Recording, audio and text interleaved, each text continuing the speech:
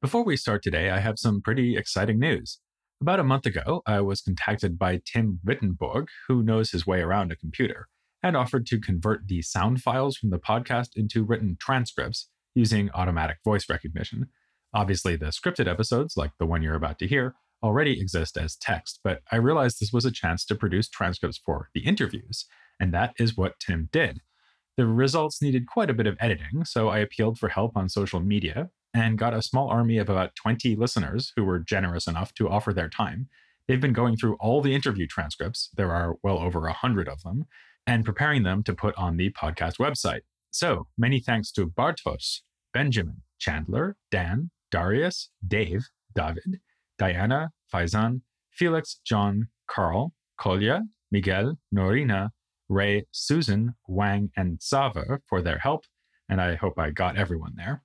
Also, thanks to the many wonderful interview guests I've had over the years. I contacted them to let them know we were doing this, and no one had any objections. Some even offered to proofread the transcripts of their appearances.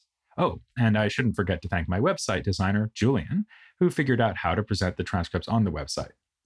What this means for you is that you can now go to the website, in particular to www.historyofphilosophy.net/transcripts. There's also a button marked transcripts at the bottom of the page to see a list of those interview transcripts that are ready, which should be just about all of them by the time you hear this. I think this will be a valuable resource, so thanks once again to everyone who made it possible. Okay, now on with the show.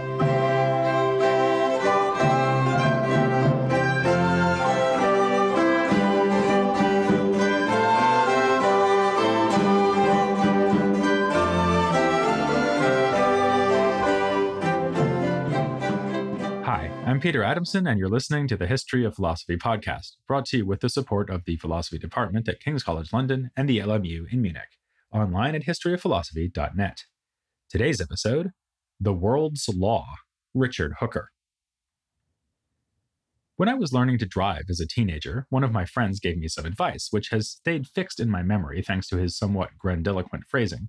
When driving on a 3-lane highway, the middle lane affords one many luxuries.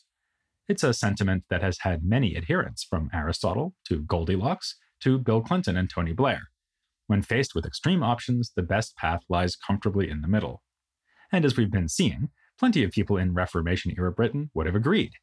The Puritan firebrands and conservative Catholics stick in the memory, but plenty of others were embracing a more moderate approach to matters of state and religion.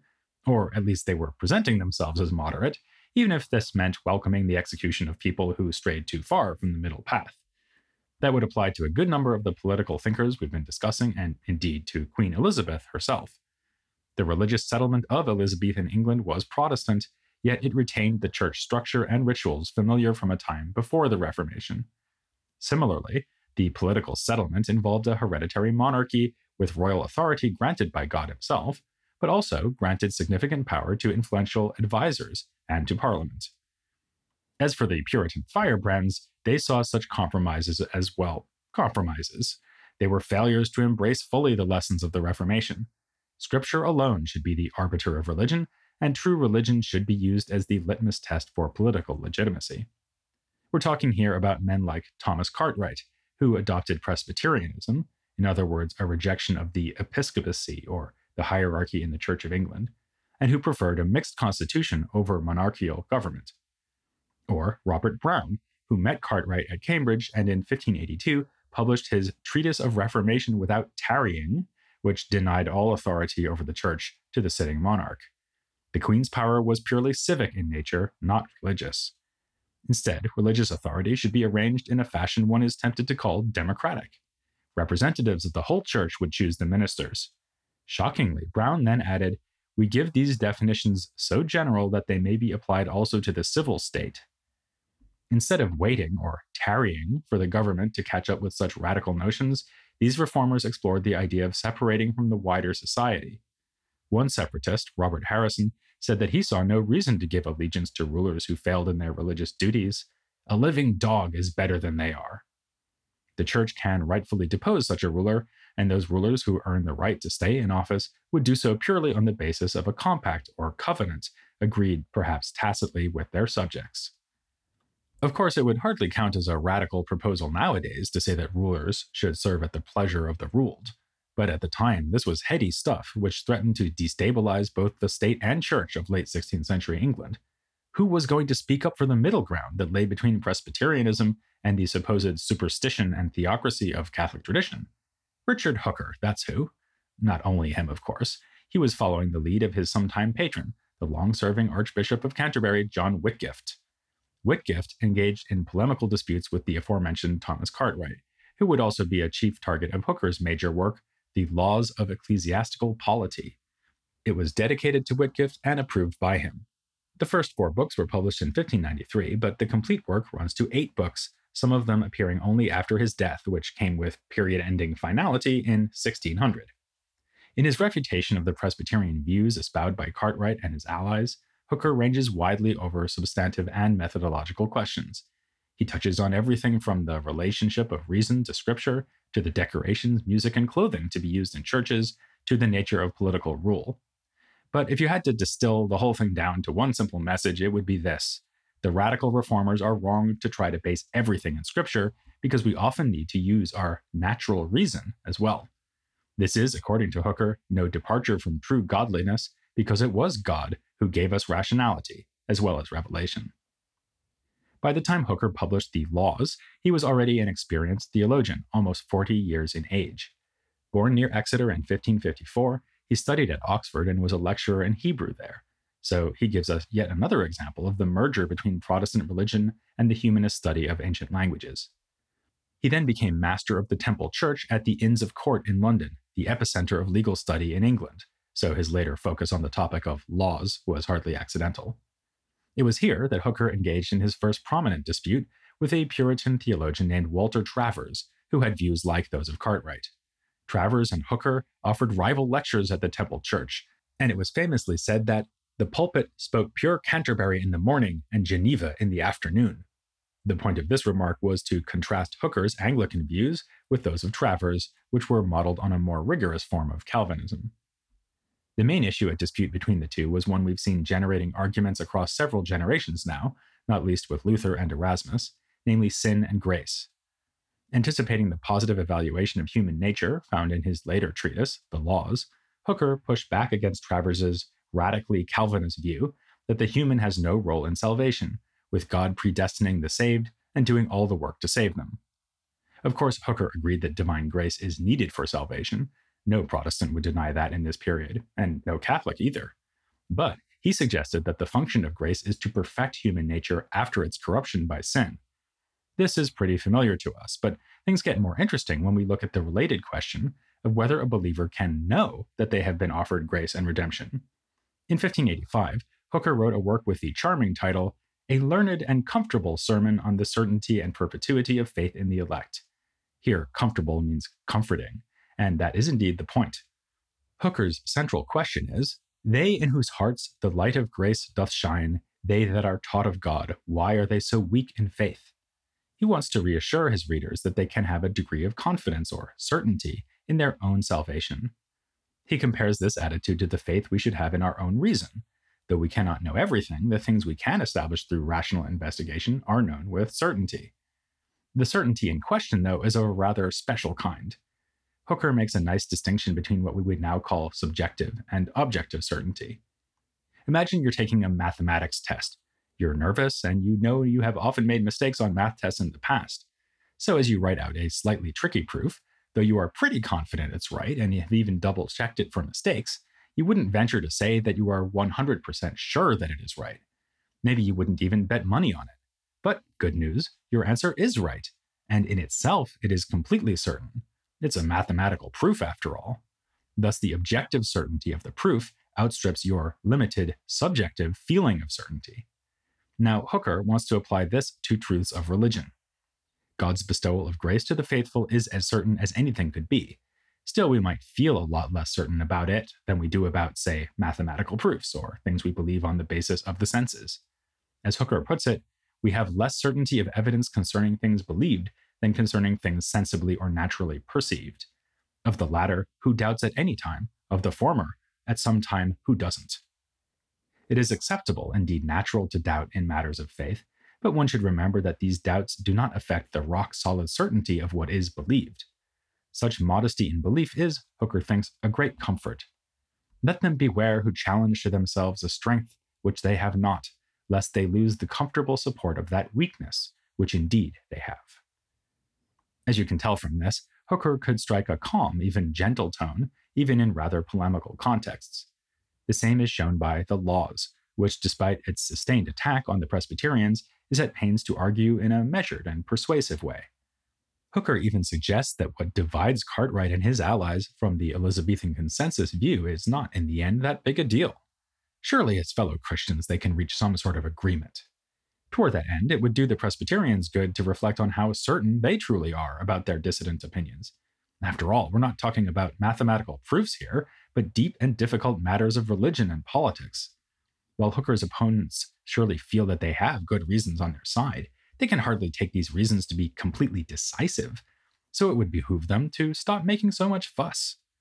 Indeed, Hooker suggests in the preface of the Laws that the Presbyterians should, given the inevitable uncertainty that surrounds the thorny issues at stake, submit publicly to the appointed authorities in those issues.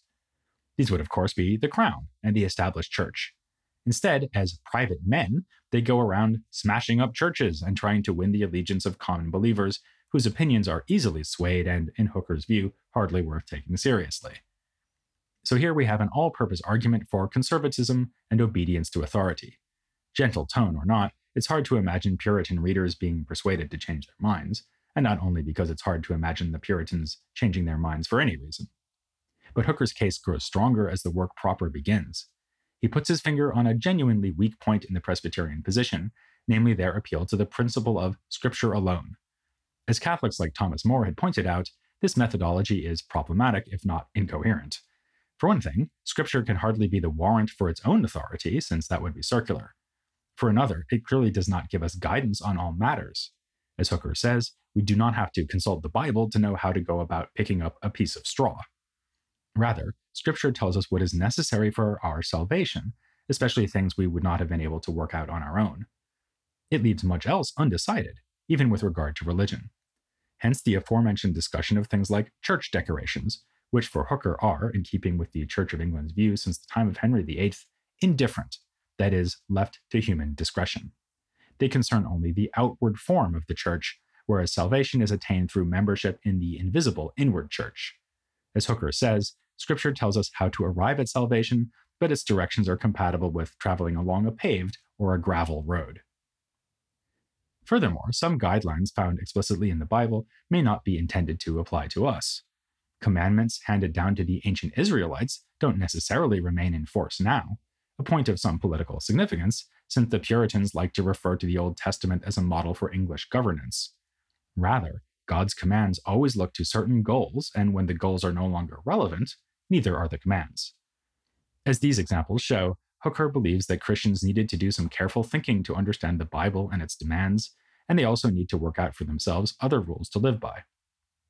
Fortunately, God has provided them with the means to do just that: natural reason. God, Hooker remarks, is nature's author, and her voice merely his instrument. Far from honoring God by denigrating reason and exalting Scripture above it, the Presbyterians were rejecting a precious divine gift. Certainly, the clear verdict of Scripture is always a powerful consideration. Indeed, says Hooker, it would be the most powerful proof of all, having more weight than 1,000 church councils. But usually we lack such clear directives, so we must rationally reflect and follow the course that seems most probable. Hooker develops this idea when he comes to talk about the different kinds of law. Following Thomas Aquinas, he speaks firstly of the eternal law, which may be considered as being in a sense identical to God. This is the ultimate standard for all law. The eternal law gives rise to two kinds of lower laws: the revealed laws found in Scripture and the natural law. I mentioned last time that the hotter Protestants, as they were called at the time, had little use for the concept of natural law, and here we can see why. Hooker is explicitly contrasting it to scriptural laws, which his opponents saw as the sole source of true religion. Understanding this full well, Hooker says that the root of the Presbyterian error is a failure to grasp how other kinds of law relate to the eternal law. Of course, Scripture is rooted in that law, but so is the natural law. Furthermore, specific human laws, like the laws of England, are rightly made in accordance with scriptural and natural laws. It's been observed in a recent book by Paul Dominiak that Hooker is here deploying a Platonist theory of participation. Platonists standardly taught that transcendent causes contain their effects. So here, the natural law and even human laws are participations of the eternal law and unfold its commands. We use our power of rationality to discern principles of natural law, for instance, that children should respect their parents, and to forge useful and good laws for running our societies, for instance, that children can come into their inheritance at the age of 18. These are my examples, not Hooker's. Thus, as Dominiak puts it, the law of reason constitutes the rational cognitive participation of human beings in the providential order of the universe. Hooker applies these ideas to the fraught question of political authority by saying that political institutions are, in general, guided by the natural law, and in particular instances, determined by human choice. It's natural for humans to group together in societies to fulfill our basic needs, and then to seek peace and justice within these societies. We do this by appointing certain people to rule over us, to enforce laws and prevent conflict. This has to be achieved artificially and by consent, unlike in the family, where nature itself puts the parents in charge over the children. But unlike many Puritan theorists, Hooker does not think that political life is based purely on consent. Though each individual state is brought into existence through a covenant between ruler and ruled, the general tendency and need to create such covenants is rooted in human nature. Thus, Hooker is both a constitutionalist, who believes in a hereditary monarchy put in place by the will of the people, and a naturalist, who believes that this act of consensus was prompted by the natural law. Ultimately, in fact, it is God who decrees that we set up political states, because our doing so is just one more way to participate in the eternal law. All this is explained in detail in the posthumous 8th book of Hooker's Laws. Here he also defends the fact that the Queen or King is the head of the Church of England. Of course, he doesn't insist that this arrangement is required by Scripture, or even by nature. Rather, it's just one good way to arrange things. Church and state power are in principle distinct, and could be exerted by different authorities. It's just that in England, it has been found expedient to unite both kinds of authority in one sovereign. All this is just about philosophically clever and subtle enough to forestall the lingering suspicion that the whole theory is simply engineered to justify the Elizabethan settlement. As our recent interview guest Darman McCulloch has written, one feels that if the parliamentary legislation of 1559 had prescribed that English clergy were to preach standing on their heads, then Hooker would have found a theological reason for justifying it. As I've said, Hooker seems to be a conservative figure, no less than Thomas More earlier in the century. For More in the 1530s, that meant fighting Protestantism. For Hooker in the 1590s, it meant being a moderate Protestant and adhering to the Anglican settlement. It has, though, been strenuously argued that Hooker was far more principled than this would suggest, and that in the landscape of late 16th century Protestantism, it was Hooker who was the true heir of Calvin and Luther. This case has been made extensively by a leading Hooker scholar, W.J. Torrance Kirby. He has criticized the long-standing tendency to identify Hooker, and by extension Anglicanism, with a middle way between Calvinist Protestantism and Catholicism. Kirby points out that, despite their rallying cry of Scripture alone, the leading reformers did give a place in their theories to merely human nature. For example, they contrasted the two realms of inner grace and of worldly affairs, and warned against confusing the two. So Hooker was just following the lead of Luther and Calvin when he said that political affairs should be governed by the world's law, whereas Puritans like Cartwright insisted on identifying the spiritual with the external. This is why they insisted that no external authority could be recognized who violated the demands of religious life. By contrast, as you'll remember, Luther and Calvin tended to deny that their revolutionary understanding of the spiritual realm should lead to real revolution in the political realm. To take another example, Kirby sees it as being faithful to Calvin when Hooker and Archbishop Whitgift say that the external form of the church is a matter for the wit of man to determine. Kirby also provides ample evidence that Hooker saw himself as being true to the great reformers and not as departing from their teachings. This is all quite convincing, and I'm not going to presume to argue with it. I would point out, though, that Cartwright Brown and the other Puritans were also picking up on themes genuinely present in the writings of the leading reformers, especially Calvin, and they were just as convinced as Hooker that they were adhering to his thought. I think the real problem in late 16th century England is not that one group was being true to Protestantism while another wasn't. It was that Protestantism and its founding authors simply left plenty of room for disagreement. So, disagree they did. Shortly before Hooker's death in 1599, he was pilloried in a text called A Christian Letter of Certain English Protestants. It accused him of setting up the natural law as a second and independent source of authority apart from Scripture. Far from supporting the true church, this would undermine its very foundations. In fact, the authors of the letter thought Hooker sounded like a Catholic, writing that he sought to scatter the profane grains of popery. As if that weren't bad enough, they also said he wrote as if he were a, shudder, philosopher. Hooker was one amongst a group of sinister poets, philosophers, rhetoricians, physicians, schoolmen, and whatsoever, and wrote like another Aristotle by a certain metaphysical and cryptical method so as to bring men into a maze. And you have to say that these certain Protestants, who were, as Hooker forewarned, indeed mighty certain in their opinions, had a point. I already mentioned in passing that some of Hooker's argumentative moves repeat those made by defenders of Catholicism, like Thomas More. Back in 1530 or so, a supporter of the papacy might very well have pointed out that, given the uncertainty and difficulty of religious questions, one should follow the established authority, namely the one in Rome. Of course, Hooker was no Catholic. He dismissed the teachings of Rome as mere superstition. Indeed, it would probably be fair to say that he was willing to indulge in arguments like the ones criticized in the letter simply because he didn't take Catholicism seriously as an intellectual or theological threat. For him and most people, it was no longer a live option in late 16th century England, so he did not hesitate to use against the Presbyterians arguments that could, in theory, be used just as well by Catholics.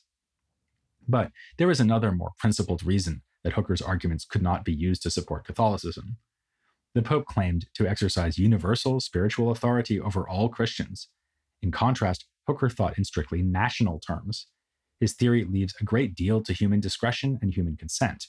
The form and religion of each state are determined by the people who live under that state. The English thus choose one system, the French another, and so on. In this respect, too, he truly was a defender of the Church of England. As I mentioned, Hooker did us the favor of dying in 1600, which is both memorable and makes him a good figure for rounding off this little series of episodes on religious and political debates in the 16th century. Before leaving the topic, though, it should be noted that those debates are going to carry on well into the 17th century. The signature events of that period in England began when King Charles I and Archbishop William Laud annoyed Parliament by adopting Arminian teachings and straying too close to Catholicism, and then annoyed the Scots by trying to impose English church practices upon them. When this led to war and Charles was forced to recall Parliament to get them to pay for it, he wound up coming into open conflict with them. This led to a civil war and his own execution, and then the rule of Oliver Cromwell before the ultimate restoration of the crown. It was in this context that authors like Thomas Hobbes developed their political theories. As I keep saying, we need to understand the Reformation and its many implications in order to understand early modern philosophy. But of course, religion and politics aren't the only things that philosophers ought to know about when it comes to Reformation-era Britain. There are plenty of other topics awaiting us, including scholastic logic and scientific explorations, where we'll be focusing on theories of eyesight and magnetism. But next, we'll discuss a topic that may be even more attractive: Elizabethan literature. Like the political debates we've been studying, literary works of the 16th century were shaped by the Reformation and the rise of humanism. Of course, the first name that leaps to mind here is Shakespeare, and we'll get to him. But first, we will set the stage by talking about two other historical actors who played important roles in the story: Edmund Spenser and Philip Sidney. That's next time here on The History of Philosophy Without Any Gaps.